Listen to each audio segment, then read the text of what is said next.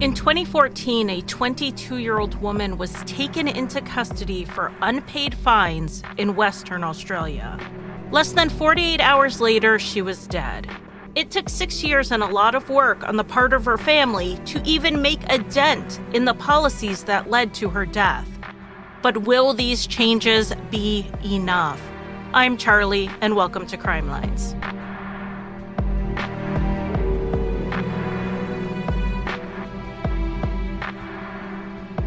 Welcome to August's third Thursday episode. Every third Thursday in 2020, we will explore another case of a missing or murdered Indigenous woman or girl, and we are back in Australia this month.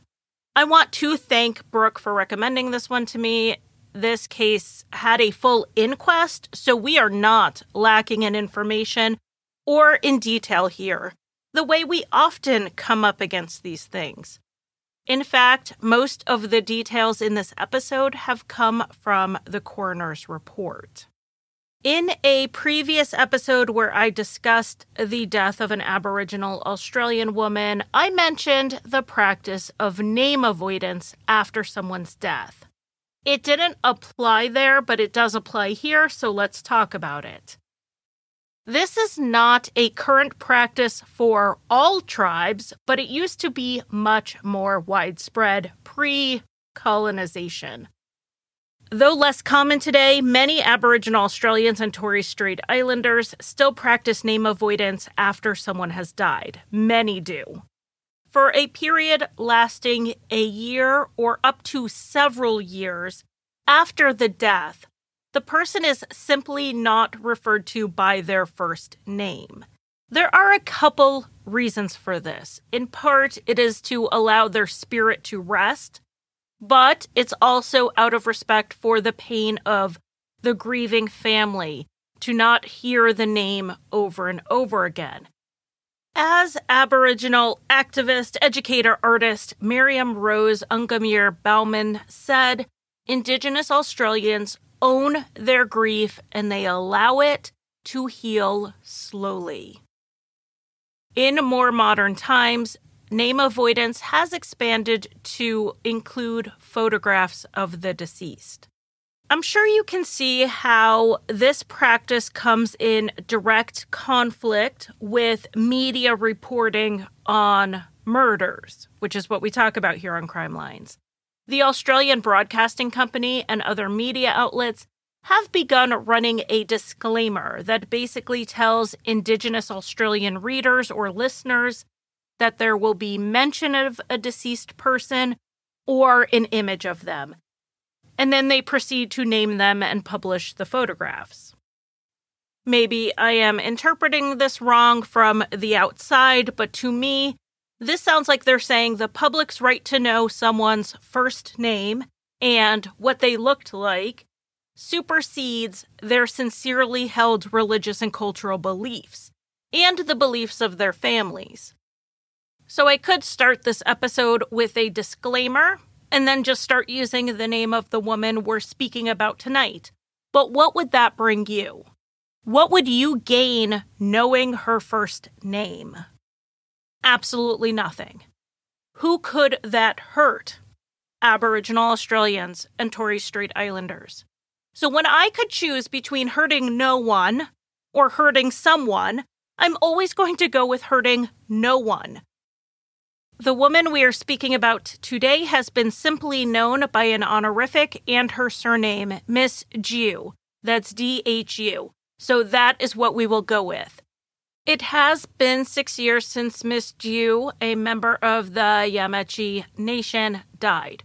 Her family may be slowly starting to use her first name again, but in the most recent article that had family participation, her first name was not used. And I've seen on social media where, in general, they're using nicknames and sister rather than her first name, so I will not use it. Her photograph, however, has been shared by the family, so when you see me post it on social media, it's because I'm following their lead. Miss Dhu was born in December 1991 in Western Australia.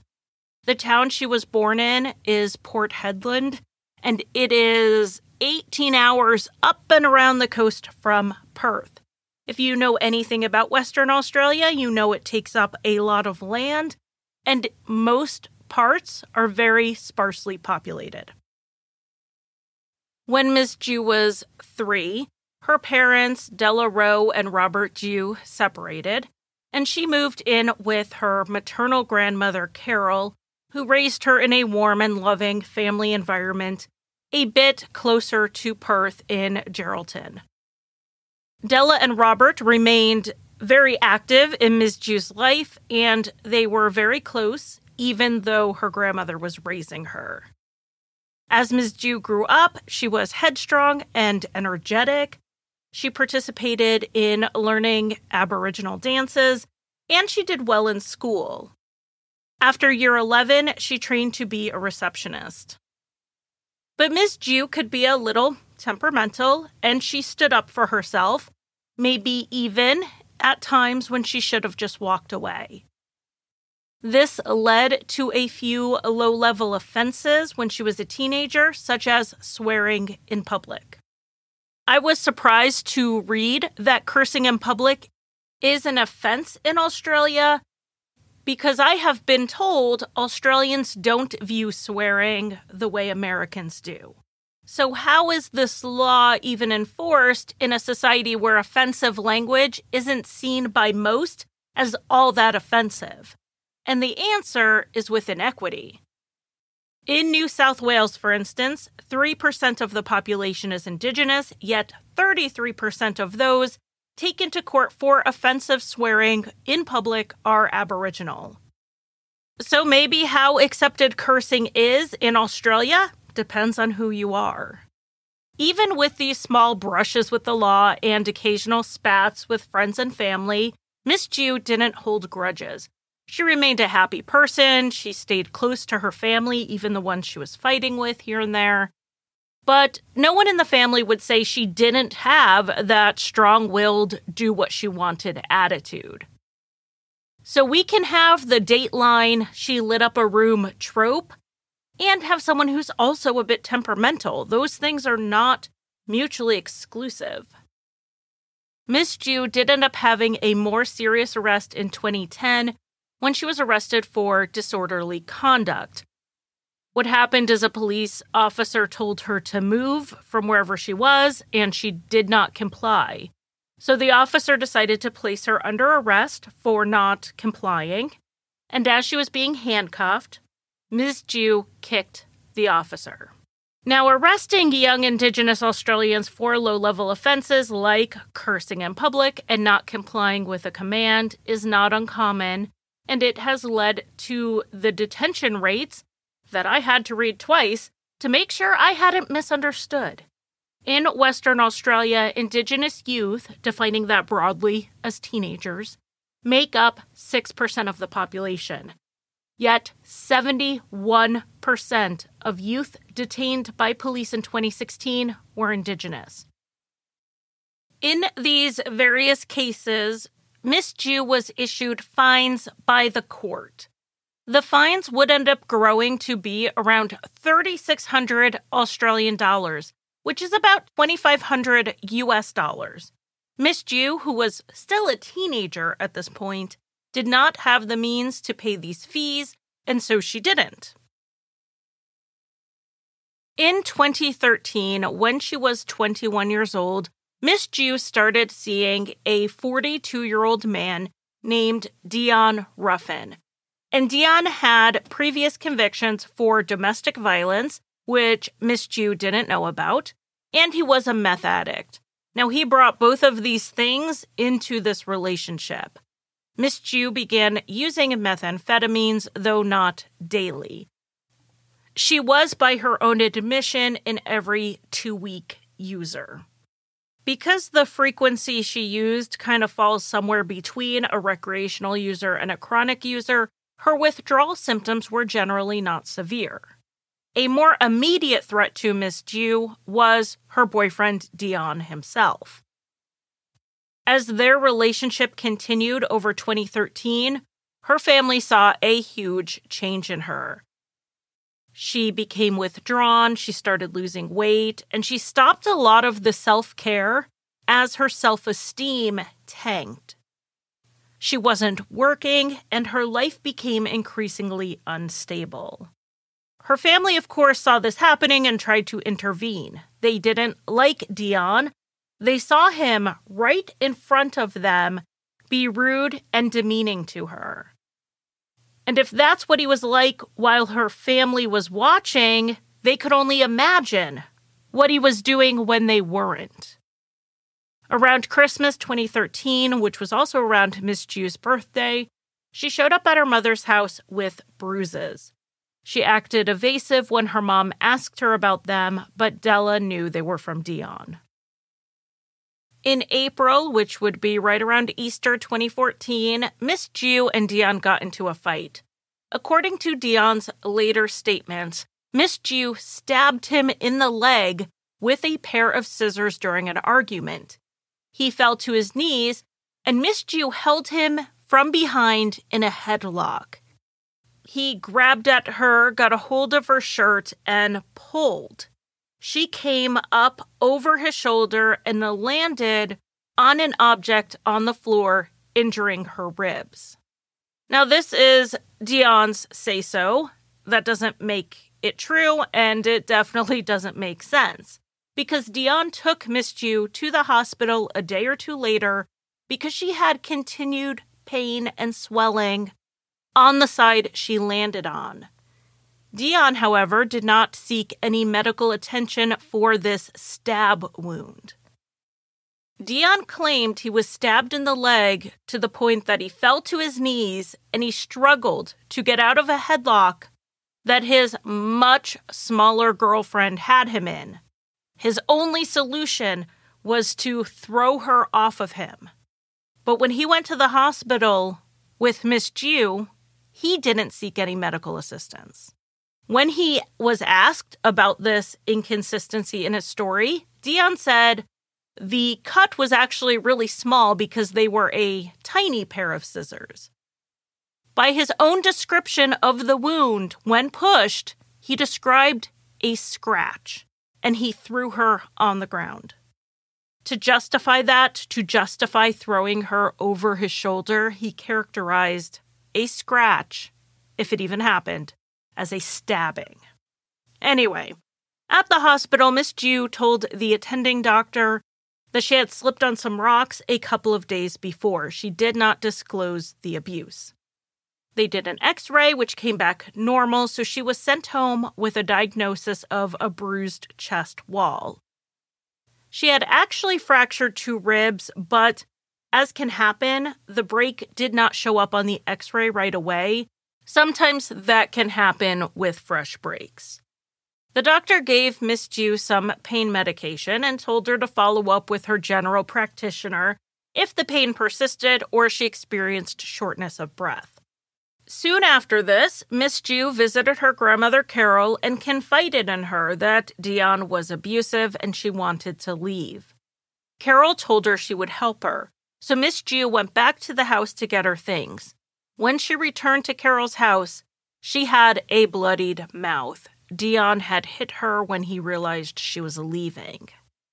Carol knew she had to get Miss Jew out of town to break this cycle of abuse. Let her get away from Dion so she could be safe, so she could heal from what the relationship had done to her, and so that she can get back on her own 2 feet. Carol made arrangements for her to go stay with family 11 hours away, back towards the town where she was born, and Carol even paid for her bus fare there. Ms. Jew planned on starting a new training course and start working towards getting back on her feet. But Dion figured out where she was and made contact.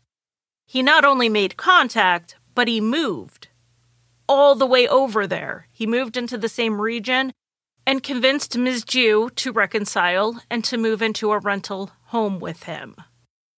Miss Jew was living with Dion on August 2nd, 2014, when someone called the local police in South Headland. Unbeknownst to Ms. Jew, Dion had a warrant out for his arrest for violating a domestic violence protection order a former partner had taken out on him. The tipster was calling in Dion's whereabouts so the police could go pick him up. The caller was anonymous. To this day, we do not know who made this phone call. Around 5 p.m. that same day, 2 police officers went out to the house to arrest Dion. They found him there and took him into custody without issue. They also arrested Ms. Ju because she had a warrant out. It was issued 3 months before, and it was for those fines from her previous arrests, those fines that she did not pay.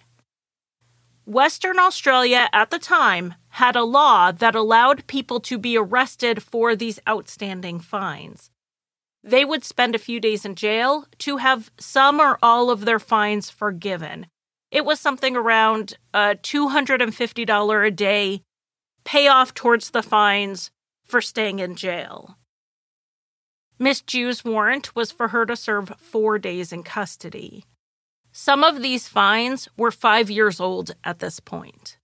As you can imagine, this imprisonment over failure to pay fines impacted those of a lower socioeconomic status much more than anyone else. Not only did they not have sufficient income to pay the fines, they also didn't have family who could help them. Many would go on payment plans and then default if they lost their job or had some other major financial come up, like a costly car repair. And like any debt, once you default, it's difficult to come back from it. When marginalized communities are at a greater risk of poverty and they are disproportionately being targeted for arrests for offenses that end in a fine, you end up with a large number of persons of color jailed for unpaid fines. After Miss Ju was arrested, she arrived at lockup and got out of the police vehicle. She can be seen on the CCTV footage walking with some difficulty. She was asked what was going on, and she said she had a broken rib and that it was hurting. She asked if she could see a doctor and was told no. During intake, Miss Ju was categorized as a low risk, given that her health seemed fine and her mental state was good. But again, CCTV showed her walking into the cell block, leaning to the right. She entered the cell at 5:31. By 5:53 p.m., the video in her cell shows that she is grabbing her side. At 7:40, Miss Ju pushed the call button, and Constable Carrie Sharples responded. Constable Sharples was relatively new on the job, and she saw that Miss Ju wasn't doing well, so she notified the shift supervisor. The supervisor, Sergeant Ronald Pratchett, went to the cell. He said he was basically just trying to assess if Miss Ju was actually in pain or if she was malingering. Or possibly, was she just coming off of an illicit drug? While Miss Ju admitted that she had used drugs the previous day, Sergeant Pratchett believed she was likely truly in pain, so he made arrangements to have her taken to the Headland Health Campus, which we'll call HHC going forward. Due to an issue with having a vehicle available for transport, Miss Ju didn't go to the hospital until nearly 9:20. Around 8:40, Constable Sharples decided to let Miss Ju out of her cell to sit in a more comfortable room while she waited. So regardless of what comes next, it's clear Constable Sharples was concerned with Miss Ju's well-being. And as Miss Ju was moaning and crying from the pain, Constable Sharples was coaching her through some breathing exercises. When Sharples asked Miss Ju how she injured herself, she said she fell a few months ago, but then she fell again recently, which re-injured her side. When it came time to get into the vehicle to go to HHC, Miss Ju was able to walk on her own, but she was clearly in pain. I mean, remember, this is a jail, so there are cameras, many with audio, everywhere. That's how we know so much about exactly what happened and when. At the hospital, though, we mostly have to rely on the memories and testimony of those who were there. The record-keeping of this visit was not as good as it should have been, presumably because they were very busy that night. In triage, the nurse put Ms. Ju on the second least urgent tier in her assessment based on Ms. Ju's vital signs being normal. The nurse had also been told by one of the constables that transported Ms. Ju that she hadn't complained about any pain until she was told they were holding her in jail overnight. Then she suddenly started complaining. While this may be technically true, the gap in time between her arrest and learning she was staying overnight was not very long. It's not like she was fine for an hour and then suddenly in pain. Her arrest was at 5 p.m., and within 30 minutes, she had already asked to see a doctor. Maybe she didn't mention it right away because she was a little surprised at getting arrested. It doesn't appear like she was aware of the warrant. It just seems the framing of what the nurse was told by the constable gave her the wrong impression of what was happening here. Anyway, Miss Ju was seen by Dr. Ann Lang at 9:35 p.m. The doctor was also told by one of the constables that Miss Ju's complaints didn't come on until she found out she was going to be held. The examination of Miss Ju took a few minutes. She was prescribed a pain medication and a diazepam, aka Valium, and discharged. Dr. Lang later said she believed Ms. Ju's pain was musculoskeletal, but her notes don't reflect that. What she did write down was that this was of, quote, behavioral gain, and her diagnosis on discharge was, quote, behavior issue. Dr. Lang did tell them to bring Miss Ju back if her condition worsened, which, if you've ever been to the emergency room, they always say that. Miss Ju, still in pain, was returned to her cell. She was checked on roughly every hour overnight, with one cell check being noted that she was making a moaning noise. The next morning, on August 3rd, Miss Ju was taken to the shower around 7:45. She walked to the shower and back on her own, though she did complain about her side hurting.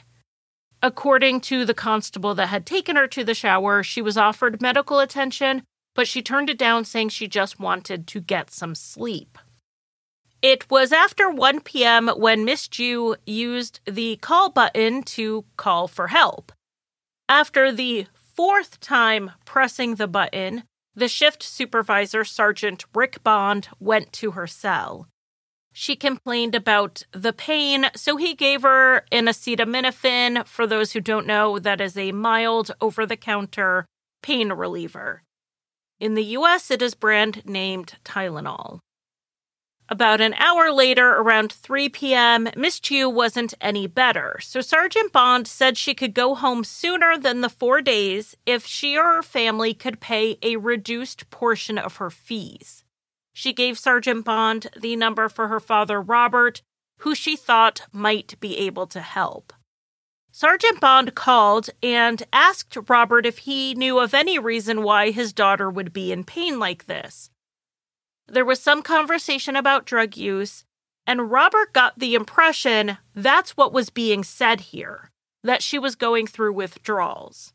Robert wanted to help get her out, but he didn't have the amount of money required. He asked if he could speak to his daughter and was told he couldn't. About 40 minutes after that phone call, Miss Ju started pushing her call button again. In less than a half an hour, she pushed it 5 times before getting Sergeant Bond to her cell. She told him that the pain was becoming more generalized. Rather than just having rib pain, She was in all-over pain. Sergeant Bond decided to have her sent to HHC again for another check. When she arrived just before 5 p.m. at the hospital, the outside security footage catches Miss Ju having difficulty moving. She had trouble getting into and out of the police transport. According to the triage intake form on this second visit, it was noted that Miss Ju had a rapid pulse and warm skin. She was also moaning and grunting. Miss Ju told the nurse that she had done speed the day before she was arrested, but that she only used every 2 weeks or so. So it's not like she was hiding her drug usage. There is no indication in the medical record that the nurse asked for Miss Ju's pain score, the 1 to 10 scale, or took Miss Ju's temperature, even though she noted her skin was warm. It's possible she did these things and didn't write them down, but unlikely. The nurse determined that the fast pulse rate was due to a mix of dehydration, drug use, and general agitation. After waiting for 2 hours, Miss Ju was seen by the doctor, and this doctor determined that Miss Ju was displaying withdrawal symptoms and behavioral issues. She was treated with another mild sedative and pain reliever and sent back to the jail. I can only imagine how frustrating this was for Miss Ju because as a drug user, she knew what it felt like to be coming down, to be withdrawing from the substance. She knew that's not what this was. For the rest of the night, there are more instances of other inmates hearing Miss Ju moaning. But other than giving her more acetaminophen, nothing was done. The general consensus seemed to be that she was either in withdrawal or faking it, or maybe a little of both, in withdrawal but exaggerating her symptoms. At 8:46, the next morning, on August 4th, there was a cell check, and Miss Ju appeared unsteady as she got up.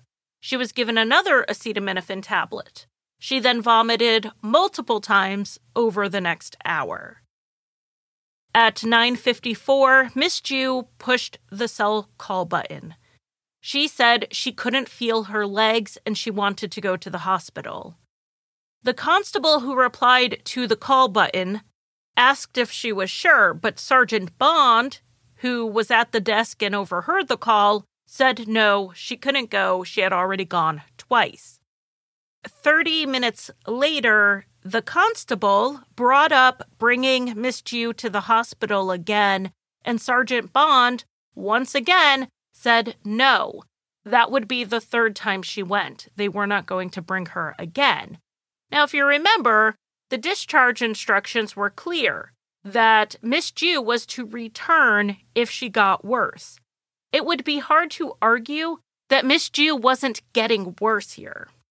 Based on the CCTV footage of her cell, Miss Ju was unable to get up. She attempted twice to sit up on her bed and fell backwards both times.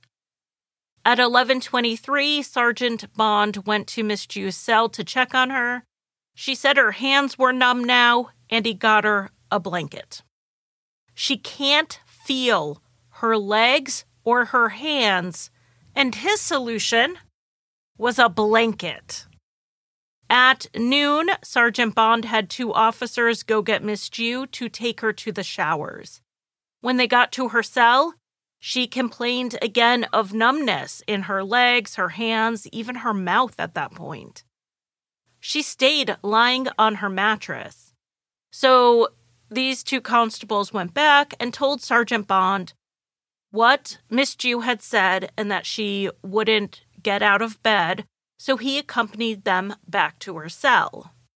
With the 3 of them in the cell, a constable grabbed Miss Ju by the hand and pulled her up into a sitting position.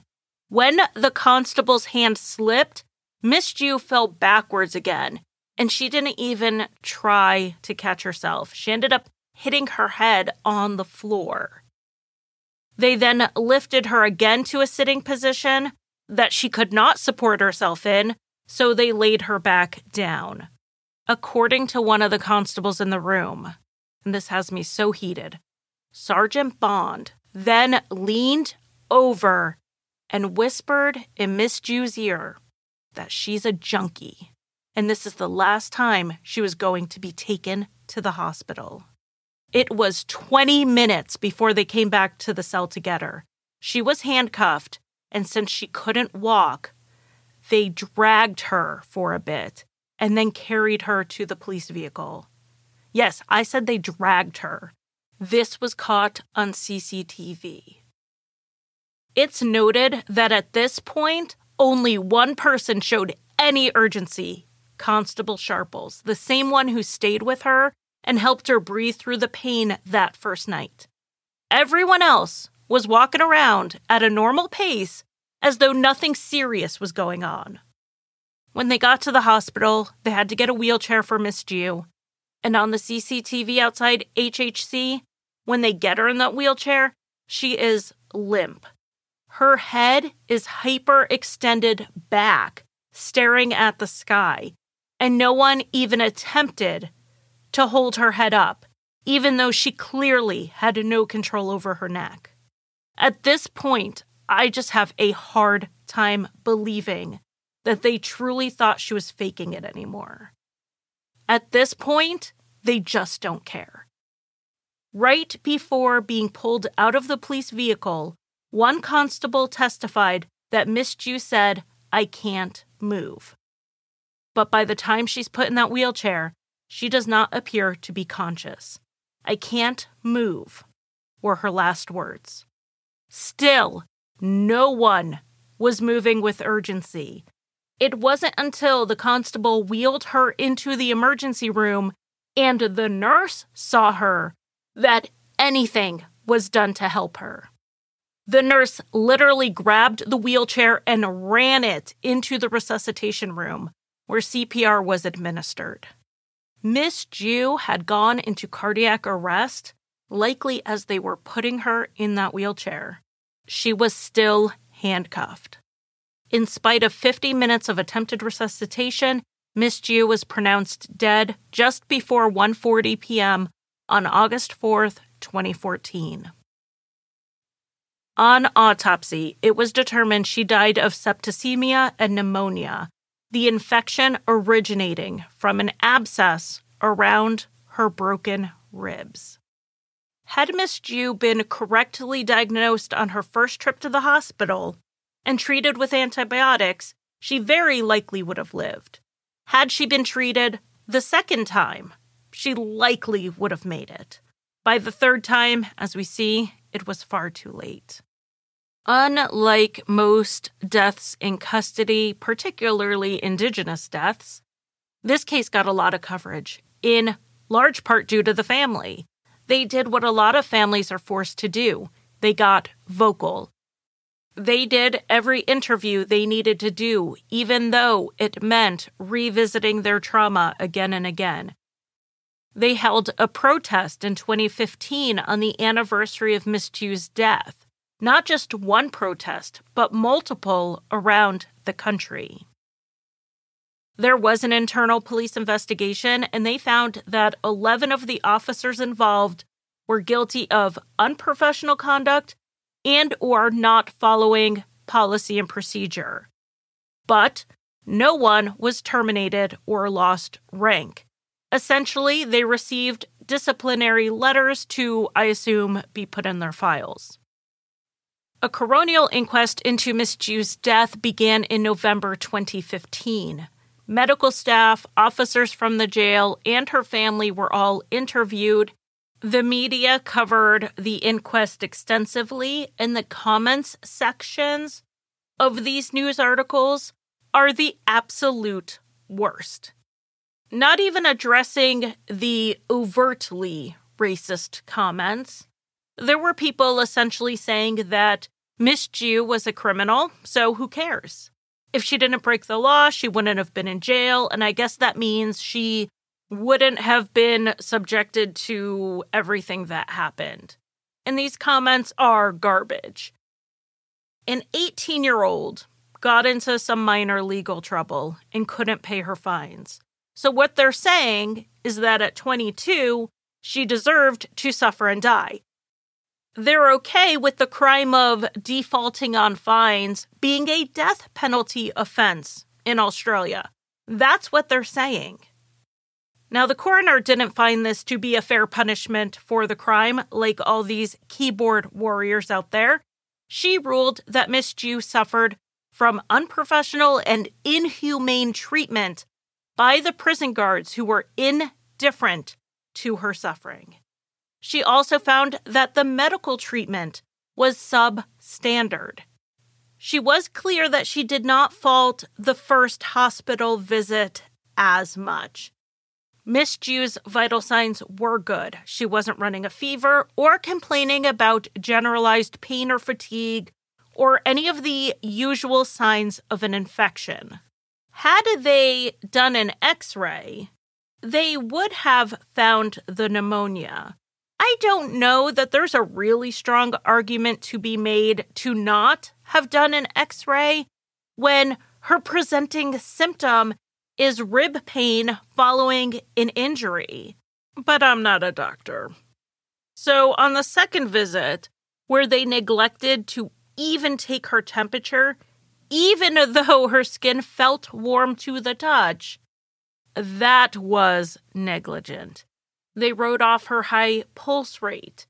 She was presenting enough symptoms to have gotten a proper diagnosis, and she was once again disregarded as malingering.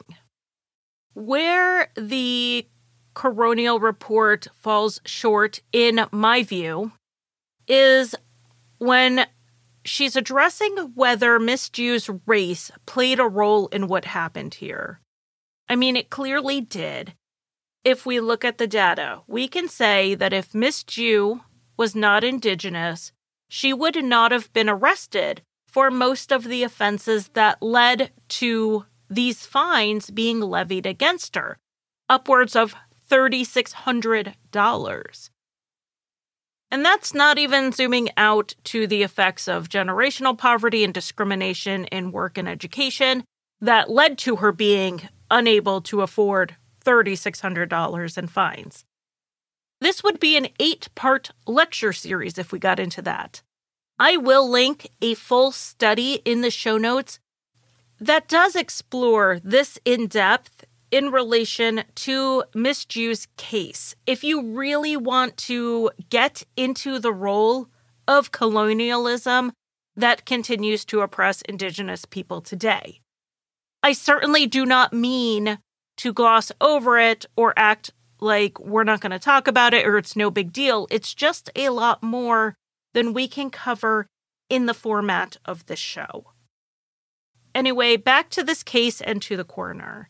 The coroner said that she does not think the medical staff or the police were motivated by, and this is her quote, conscious deliberations of racism in connection with their treatment of Miss Ju, end quote.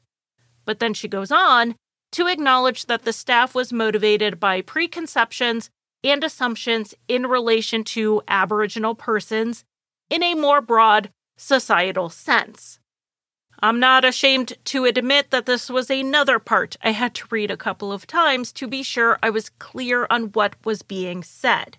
And what's being said is that the actions of the police and the medical staff were based on racial prejudices, but they weren't aware they were being racist, which is also known as implicit bias. I understand the concept of implicit bias very well because that's literally my experience as a white person. We don't even realize how many things we do or think or say that are influenced by institutional and societal biases and racism. We really don't see it. And that's on us to fix. We shouldn't get a whoopsie-daisy, our racism killed somebody pass. Except that's exactly what happened here. The coroner did not recommend anyone be prosecuted criminally in this case. Not even Dion, the boyfriend who caused the injury. Not the nurse and the doctor who didn't even take her temperature. And not the police who ignored her being unable to walk as she slowly died in full view of their cameras. No one was to be held criminally responsible. But thank goodness they didn't curse on the street, because that is what the law takes seriously. Usually our implicit biases do not kill people, but that's not to say they have no impact. I'm going to leave another link in the show notes. It's for Showing Up for Racial Justice. If you are interested in confronting your own biases and you are ready to do the work needed to check those at the door, I definitely recommend checking out Showing Up for Racial Justice. Okay, so no prosecutions, but that didn't mean the coroner had no suggestions. She advised the Western Australian government to do away with jailing people for not paying fines and to put into place a custody notification system for Indigenous people. At the time, they already had a system like this in place in New South Wales and the Australian Capital Territory after a royal commission looking into Aboriginal deaths in custody had recommended it. So just to clarify that, at the time the coroner in Western Australia was suggesting the custody notification system, it had already been recommended once before, and 2 other parts of Australia had it implemented for over a decade. What happens with a notification system like this is that when an Indigenous person is arrested, the Aboriginal Legal Service is notified. The person is then their client and gets a phone call with ALS. They are asked if they're okay, and they can express any issues they have right then, like if they're in pain or they need medication that was left at home, anything like that. And now we have a lawyer involved who can watch this situation and make sure the police's duty of care toward the detained person is met. Knowing that the ALS is there to advocate for them, people will often open up in ways they'd be hesitant to with the police, including things like suicidal ideation. The ALS website puts it best when they say the custody notification system is not just a phone line, it's a lifeline. And it's not hard to see how this would have helped Miss Jiu. She tried to advocate for herself repeatedly, and it didn't work. She was a poor, drug-using Aboriginal woman, and she had no influence. She had no power. But if a lawyer was keeping an eye on this situation, and those police and that doctor knew that Miss Jiu had someone to report back to, maybe they would have done an X-ray and caught the pneumonia. Maybe they wouldn't have waited to take her to the hospital the 2nd and 3rd time. Maybe they would have taken her temperature. Maybe some of the last words she heard on this earth wouldn't have been someone whispering the word junkie. The information I just gave you, and then some, was given to the Western Australian Premier, Colin Barnett. He got this report and said, pass. He wasn't going to push for either of the things recommended. Now, I don't know Australian politics. I have no idea who this guy is, or was, or ever will be. But I don't understand why guaranteeing someone who is at risk with a phone consultation with a lawyer was not worth his trouble. And as far as stopping imprisoning people for failure to pay fines, the rest of Australia had stopped doing it, so it's not like this was some revolutionary idea that would rock the whole nation. Beyond that, the math doesn't add up here. In 2018, 433 people were jailed for unpaid fines. It cost the state $1.56 million in expenses and housing. To make that zero out, every single person would have to owe, on average, $3,000, yet most of them owed less. So there was an unwillingness to stop this thing that was disproportionately harming Indigenous people and impoverished people, even though it cost the state more money to keep it going. And funding was the reason given for why the custody notification system wouldn't work. So they're willing to spend money putting people in jail, but not money on their legal rights. Again, I don't know Australian politics. Maybe Barnett was the best thing since sliced bread otherwise, but fortunately for this situation, he wasn't staying in office forever. He was out, and the custody notification service was implemented in Western Australia in February 2019. And they have very recently stopped the jail for fines policy, which we will talk about in a second. Miss Jew's family was not satisfied with the results, obviously. No one was being held legally responsible because they were only accidentally racist, and the government initially declined the 2 changes recommended that would have prevented this from happening to anyone else. Basically, at the time, it looked like the only thing that was going to come from this was cops were told to stop being so racist. But the family had been vocal and they were going to stay vocal. The media coverage before the inquest was nothing compared to what happened after, when a lot of the CCTV footage was released. People watched firsthand Miss Jew suffer and watched her be ignored. And they were rightfully incensed. In February 2016, an anonymous group started projecting images of Miss Jew and her family on buildings in Perth, which is the biggest city in Western Australia and the capital. They were trying to make it harder for lawmakers to just ignore them. In 2017, the family was awarded $1.1 million and a formal apology from the Western Australia government. The payment was specifically not one out of legal requirement, but moral obligation. Carol, Miss Jew's grandmother who raised her, was surprised by both the payment and the apology, but her preference would have been justice, and for those who contributed to her granddaughter's death to be held responsible. The talk about getting rid of the jail for fines continued for a few more years. And then, in September 2019, a 34-year-old Aboriginal woman named Keenan Dickey was arrested for not paying her fines. She was actually arrested when she went to the police for help. She had been robbed and left with a broken rib. While at the hospital, the police came in to talk to her about the incident and take her statement, but when they ran her name, they saw that she had unpaid fines, and they told her she owed $750 in these unpaid fines. They were mostly from traffic tickets. They said she had to take care of those in the next few days.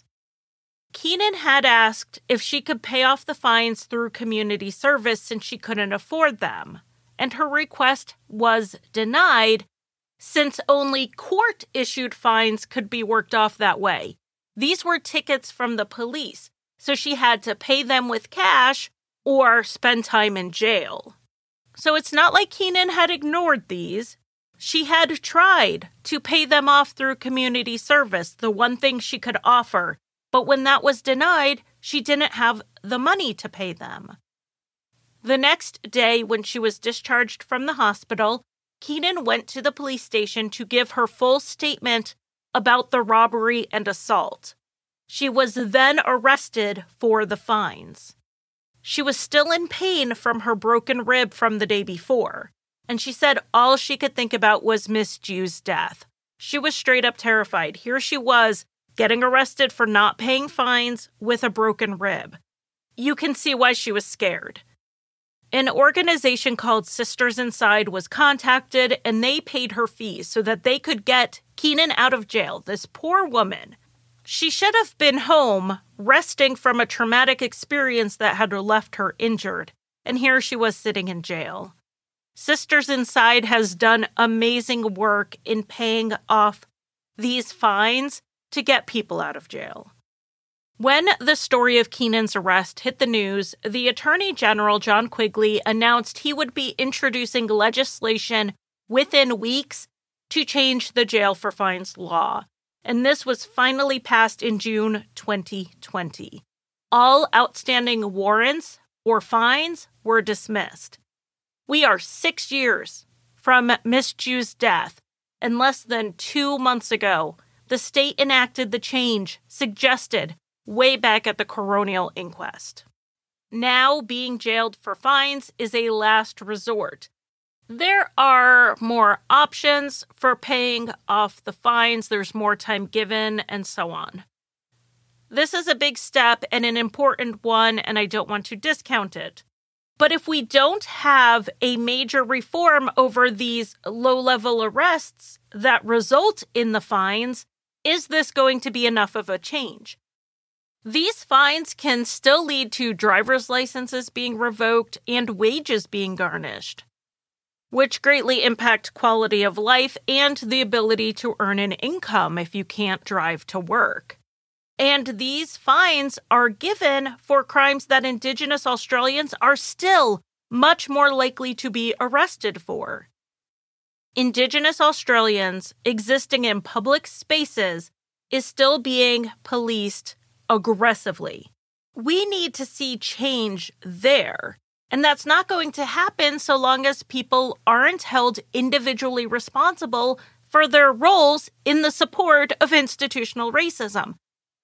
They say conflict is the catalyst for change. So there needs to be more conflict for people in authority, for people in power who allow their implicit biases to win. With the change in the jail for fines law, of course, Miss Jew's case has been in the media again recently, but also in the wake of the international protests in support of Black Lives Matter. Some of Miss Jew's family has been active in the Black Lives Matter movement before this. Now that the protests and demonstrations that have been happening over the last few months have been getting more media attention, so has Miss Jew's family. They are doing what they can to stop people from being able to stay in the comfort of their implicit biases. A popular quote going around right now is by American civil rights activist John Lewis, who died in July 2020. It's make good trouble. I'm going to leave you with his words now. My philosophy is very simple. When you see something that is not right, not fair, not just, say something, do something, get in trouble, good trouble, necessary trouble.